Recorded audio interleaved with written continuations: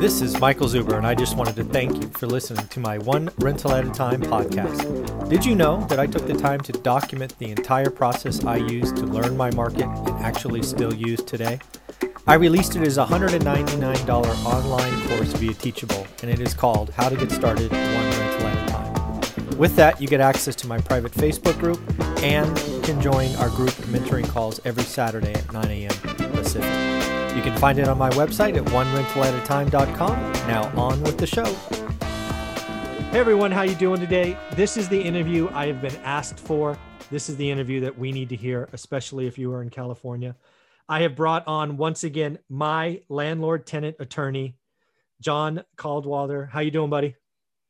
Doing great, Michael. Thanks for having me. Well, let's get this out of the way first. We'll do this again later. Your phone is going to be ringing off the hook after this video. So do me a favor, how do you want people to reach out to you? Is it your phone number? Is it your email? Is it online? How do you want it to happen? Let's hit that right now. Any possible prospective client is welcome to call the office, area code 559-221-3111. And again, that's 559-221-3111. And my assistant Jasmine would be happy to set them up with a consultation and, we'll get everything working out. Very cool. Well, the reason I wanted to get you back on is our lovely state government just passed, I think that's the correct word, or signed, or whatever you want to call it, something called SB 91. I have it affectionately called this Gavin Newsom stealing money from mom and dad. That might be a little harsh, but that's how I see it. It's my opinion.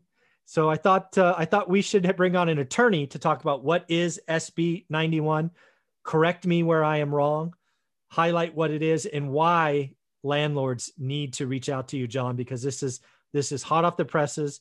They need to protect themselves. They have options and choices as the owner, as the landlord. But again, I think Gavin Newsom has put a gun to mom and pop's head and said, blink. And I think that is just tragic. So what is SB 91?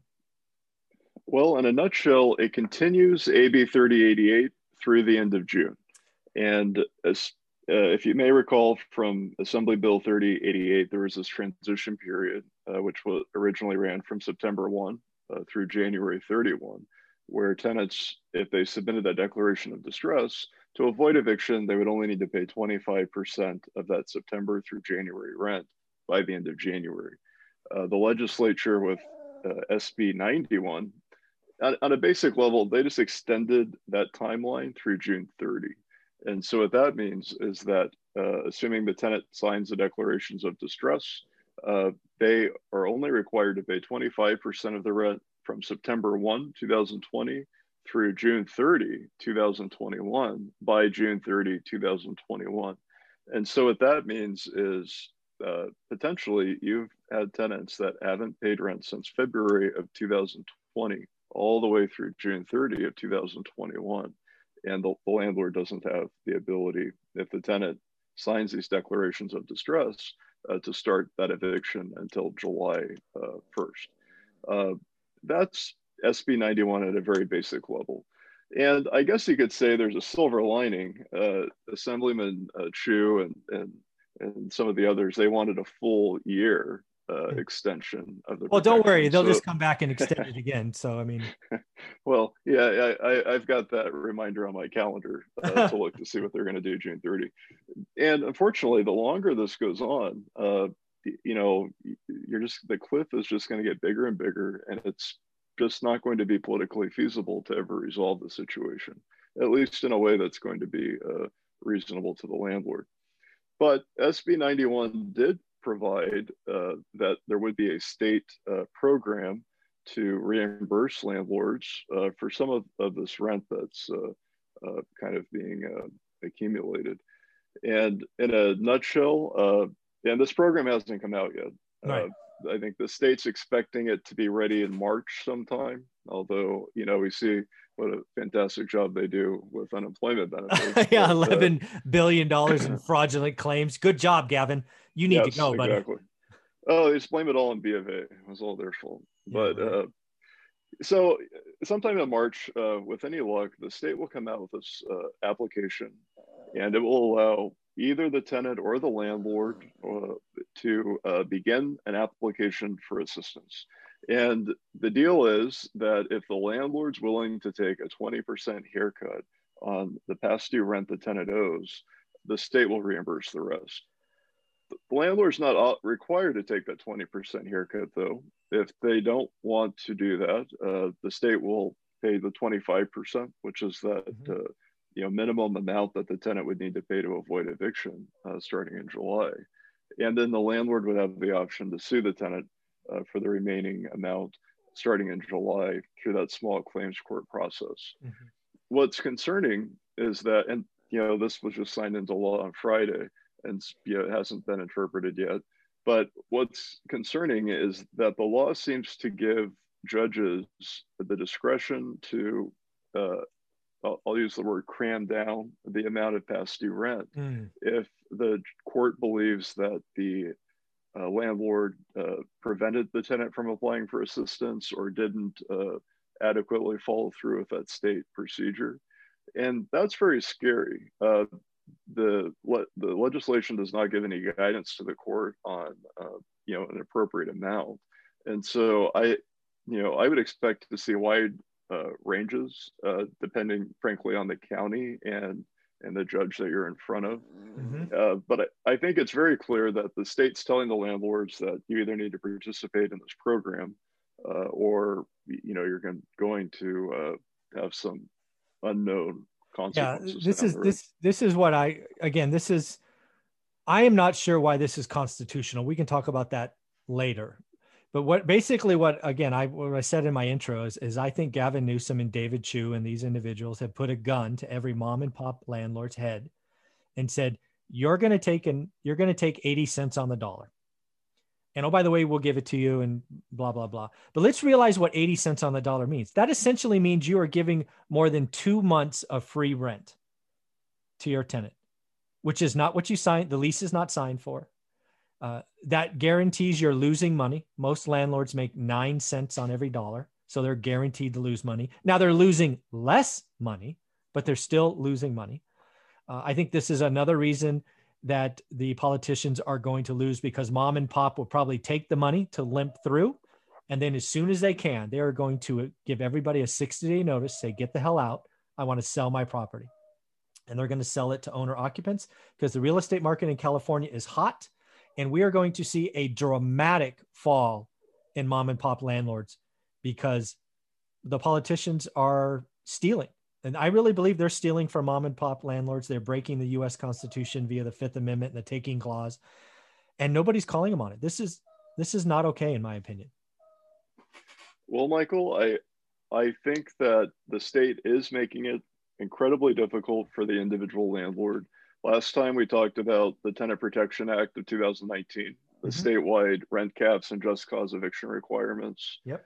There's so many technicalities in California law that it's next to impossible for the mom and pop landlord to manage their own property. If you're going to do it, you almost need to have a professional management company to do it correctly. And that's unfortunate. I wouldn't be surprised to see a reduction in the number of properties available for rent. And, I'm not an economist, but, you might expect that to increase rents if there's fewer available homes. I do play an economist on TV. I have an econ degree, an MBA, and 20 years in real estate. That's what's going to happen. We're going to see after this finally gets by, right? I do think what's going to happen is mom and pop, because they have a gun to their head, they don't want to get shot. So they're going to take the 80 cents on the dollar, and that's wrong. And then they're going to say, once we're through this, June, July, August, September, January of next year, they're going to say, you know what? I'm tired of being a landlord in California. Here's a 60-day or 90-day notice. Get out. I'm going to clean up the property and I'm going to sell it.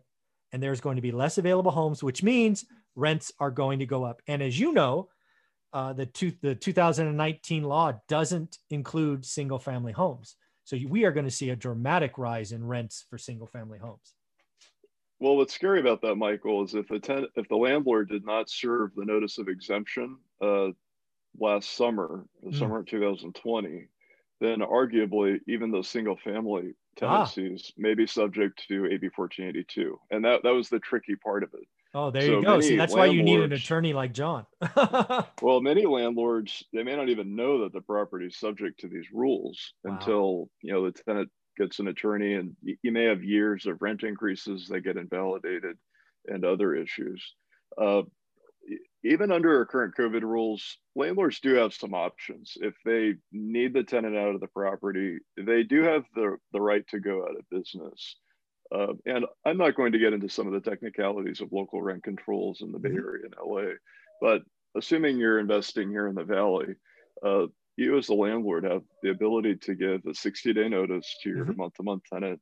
And if it's subject to 1482, you have to waive the final month's rent. Mhm. But that's still an acceptable cause to terminate the tenancy, even under the COVID protections.